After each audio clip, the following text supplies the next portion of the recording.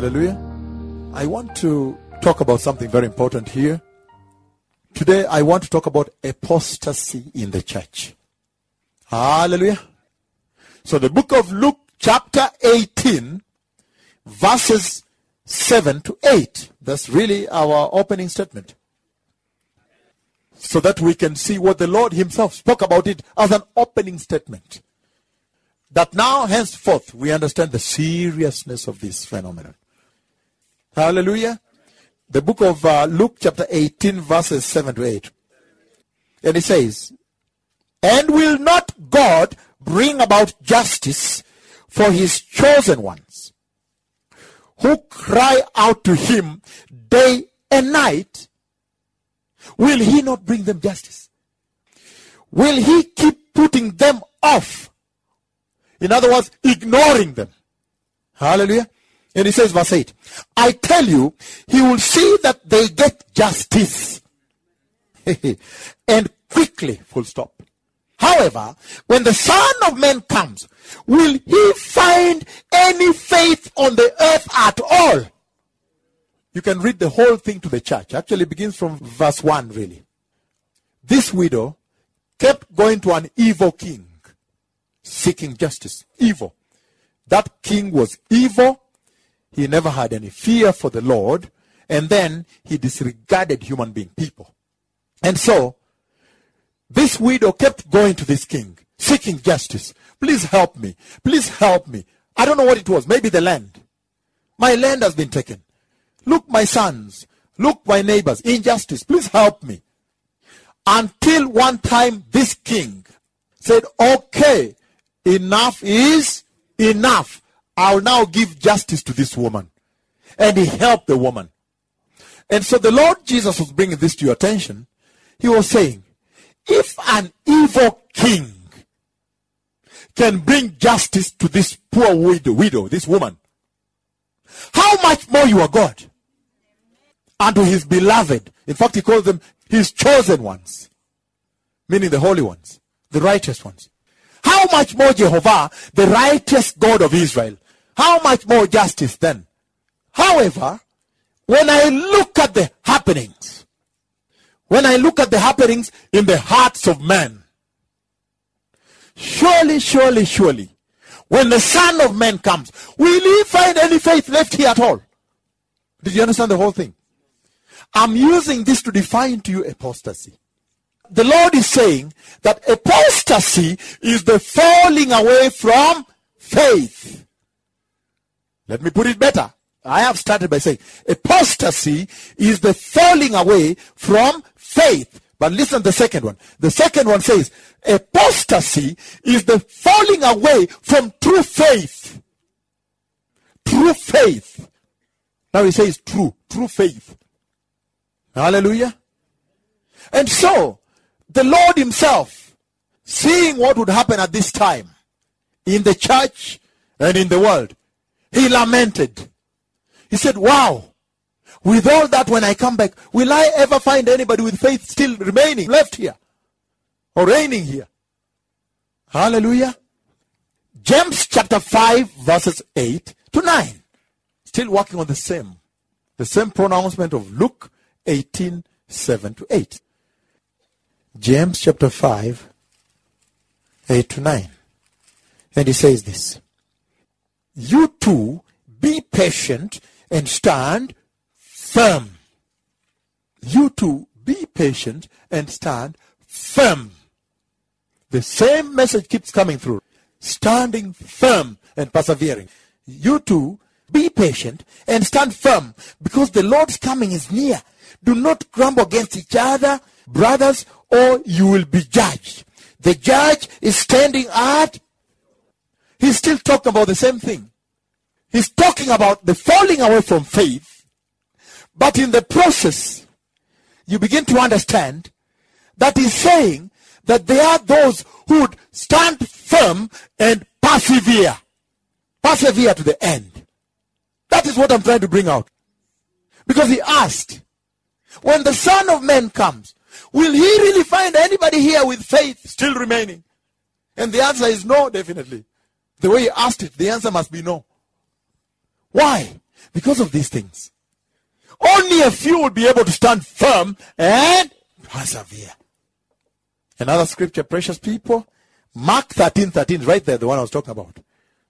When you will know how the devil brings apostasy to church, you will tremble. And you will decide, that is it. It's done. I will never be apostate. Mark 13, verse 13.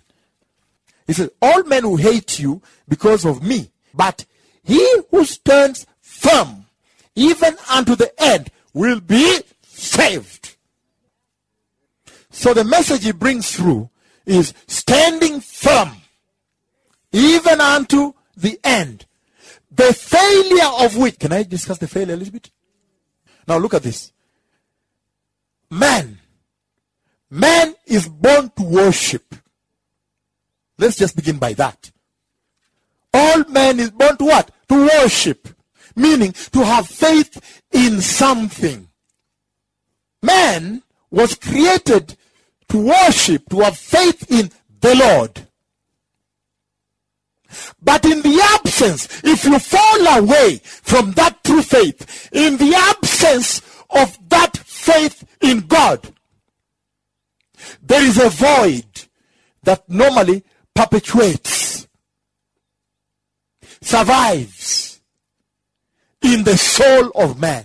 I'm talking about men and women. And that void demands that at least you worship something. It begins to demand that no, at least you have to have faith in something. Hallelujah. Can I give the example here? Just imagine you are in Lake Victoria, an ocean also, that has no islands. And you are fishing there at night. And there is no island. Nothing. And then, as you are fishing in the night, you are staring at this gross darkness of the ocean. Do you know what will start appearing to you? Do you know what will start appearing to you? Now look at this now. You are sitting at home, you're waiting for a guest by night. And that guest comes driving, must come driving. So every time as you sit there, you say, hey, shh. Yeah, you keep hearing things. Understand? If you don't hear the real vehicle, at least one has to hear something. Did you understand now? Hallelujah. In the ocean, if you don't see islands and you're in pitch darkness, then you will start seeing things that appear like islands. Yeah. I'm saying those are islands. That's not island. No, it's not. And then the waves that move, you start feeling like someone is talking or something. Oh yes. That is how man is created. Either you believe in the true God, that is our Lord Jesus, or, look at this now.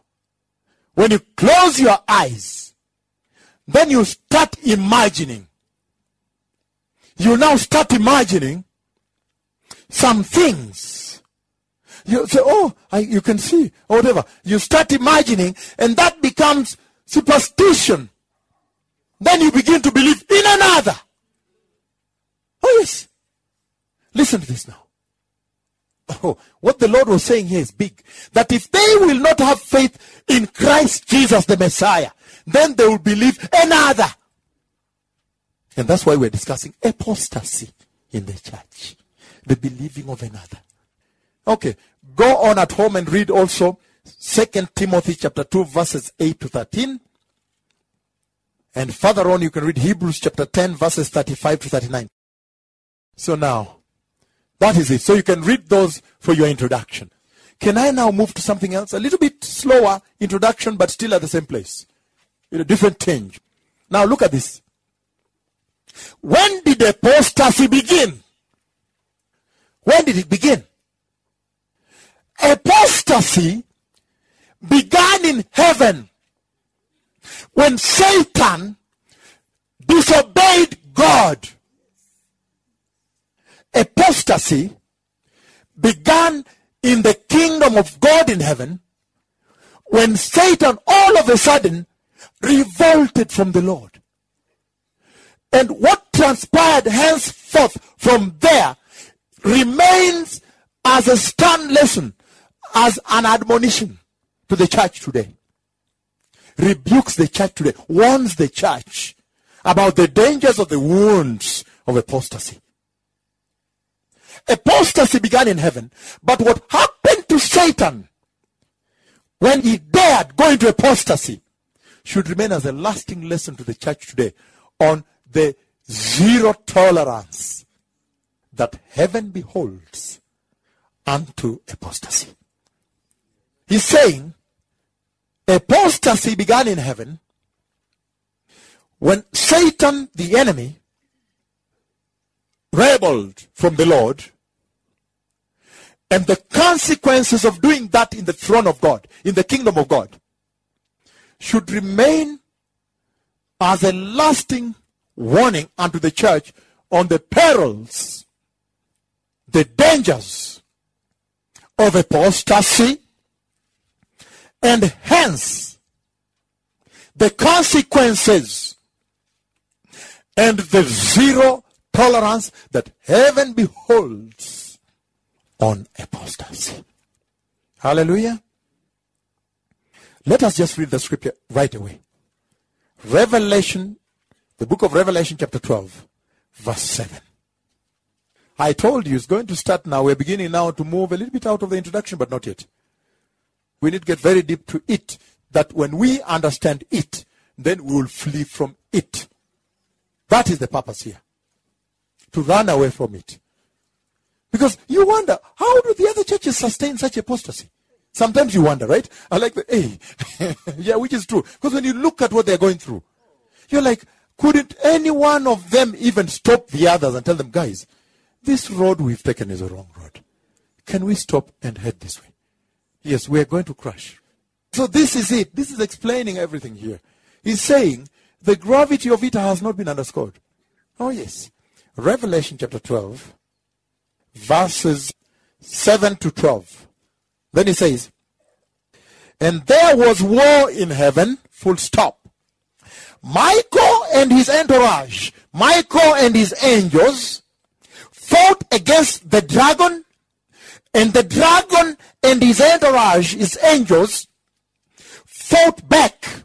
Listen, in other words, he's saying, a serious clash, a serious fight, a serious battle ensued. Which goes a long way to tell you that whenever apostasy shows up, whenever this phenomenon called apostasy rears its ugly head in the church, shows up in the kingdom of God, the armies of God, the people of God are called into a severe battle. You are supposed to stage a serious fight until you neutralize the devil. Until you neutralize the threat. Neutralize is the word. Meaning finish anything from it that can rear its head again. Did you understand where the church got it wrong from? It was not meant for handling. Don't worry, I'm handling it. Don't worry, leave it to me, I will handle it. And the next thing you realize, your hands are bruised. Meaning, we are supposed to stage an outright battle against apostasy. The moment it shows up. And I'm glad I'm talking to you.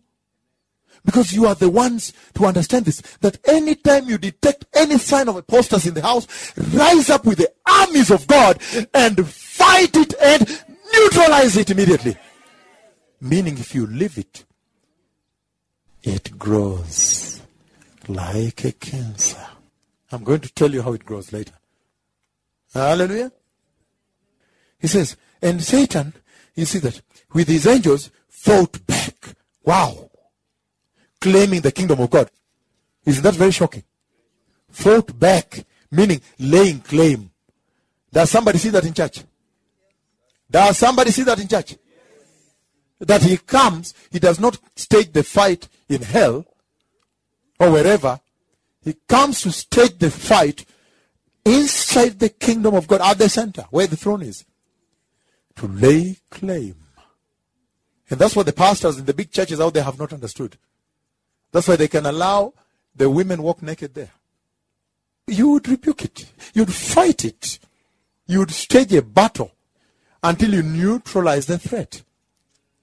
Oh, I wish they knew what I know. No, don't worry, I'll talk to her. She did that. Okay, really? In that wedding? You mean she put on very short dress, eh? But I was there also. Oh, okay, then leave me. Let me see. I thought I was there. Okay, then I'll leave it to me. I'll handle it.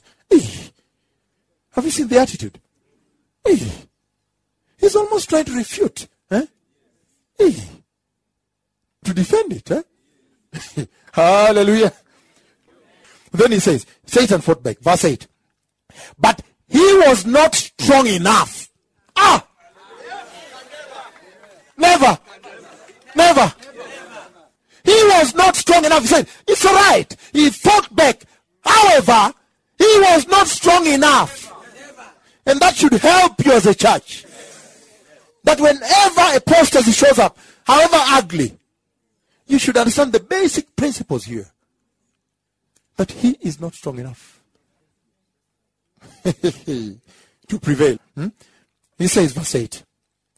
Verse 8, he says, but he was not strong enough, and they lost their place in heaven.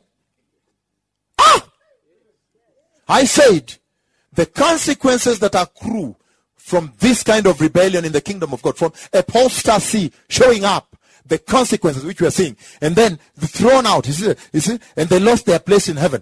The consequences should remain as a lasting lesson to this church. But never try, never entertain. Please, just neutralize, besmirch is the word, besmirch it. And move on. Because it says, has no place in the kingdom of God. Hallelujah. He said, has no place in the kingdom of God. But can we move on now? And he says, they lost their place in heaven. The great dragon was hurled down, that ancient serpent called the devil or Satan, who leads the whole world astray. He was hurled to the earth, and the angels with him, his angels. That should stand as a lasting lesson to this church. Hallelujah. It says, has no place in the kingdom of God. That's why the brief that sent me was for rebuking sin. And every nation on the earth is always saying, please, may he send his prophet to come and rebuke us. Why? Because has no place in the kingdom of God. Hallelujah. Oh yes, precious people. Now you understand why I came rebuking. And I'm still rebuking like I began yesterday. Hallelujah. But this is very wonderful. Because then you understand the gravity of apostasy. This church globally, you look at the apostasy on TV. And you're like, oi. What? Oh, but how can you allow him to say that? You're almost like, oi. Why didn't one stand up and rebuke it? So you see now, the consequence should teach you that zero tolerance to apostasy. The consequence, that's what I meant. We're still moving on to verse 12. And he says there, now you see what he says there. Then I heard a loud voice in heaven say, now have come the salvation and the power and the kingdom of our God and the authority of his Christ. And it says, for the ancient of our brothers who accuses them before our God day and night has been hurled down. Huko chini. Was not told, please leave. No, it was a violent act. Oh yes, a violent act to express the abominable nature of what it was. And all the way down. So, precious people, there you go now. You see, in the beginning now, as we move with this ship, I'm trying to move the ship from the shores now. I'm trying to head slowly towards the high seas with this ship. But before we get to the high seas and pick the high speed, you now see that in this introduction, the man of God is telling you that apostasy actually began in heaven, and immediately started, he was hurled is the word, cast out of heaven in a violent act. You understand? And heaven was purged off apostasy. And that means if there's anybody of you who is aspiring to enter the kingdom of God, if you ever aspire to enter the glorious kingdom of God, then he's saying, make sure you rid yourself of apostasy. Because it has no place. They lost their place. It has no place. The bearer, the beholder of it, had no place. Lost place. It has no place in the glorious kingdom of God. We're beginning with gravity. The next thing I want to share here is this. From heaven, thrown down. Now listen to this. The second place, the next place where apostasy showed up is in the Garden of Eden. The Garden of Eden. We all remember what happened there. So he's saying, apostasy, as a matter of fact, resurfaced in the Garden of Eden when Eve erred in embracing satanic words. She erred, embracing satanic words. The words of Satan, those are satanic words. Hallelujah. She erred. She made a grave error. And of course, that brought the consequence. You see, death came in and everything else. But can we read the book of Genesis chapter 3 verses 4 to 6? Genesis chapter 3 verses 4 to 6. You will not surely die, the serpent said to the woman. Those are the satanic words. For God knows that when you eat of it, your eyes will be opened, and you will be like God, knowing good and evil. When the woman saw that the fruit of the tree was good for food and pleasing to the eye, meaning the first sin, the first entry there was lust. Lasting of the eyes. The lasting of the eyes. You see that? Hallelujah. You see how apostasy comes in.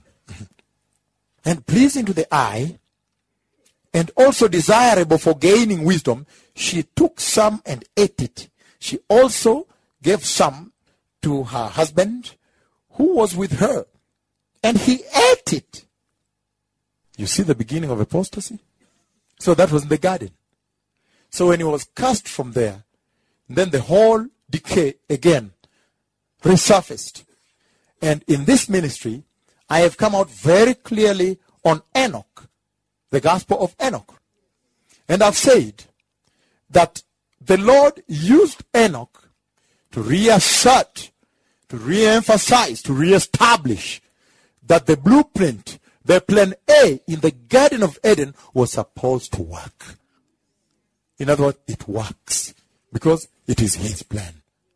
That when Adam and Eve would walk in righteousness and obedience in him, with him.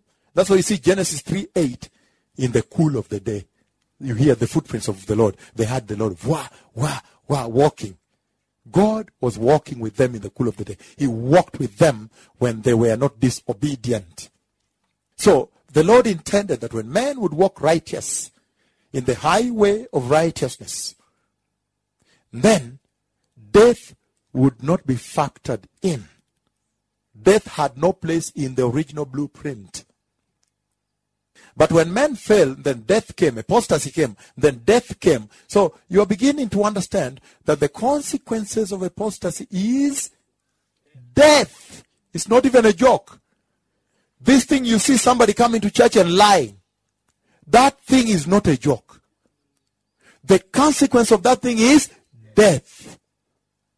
That thing you see somebody to come in church in a short miniskirt and lifting a leg like this before the pastor's here, that thing is not a joke. The consequence of that decay is death. Did you hear me well? Oh yes, right from the beginning. We must understand it. That thing you see when they dress their children funny, they're Christians, tight trouser, young. Short skirt, tight trouser, what? That thing they do to their children, the consequence is what? Death. Oh yes. Hallelujah.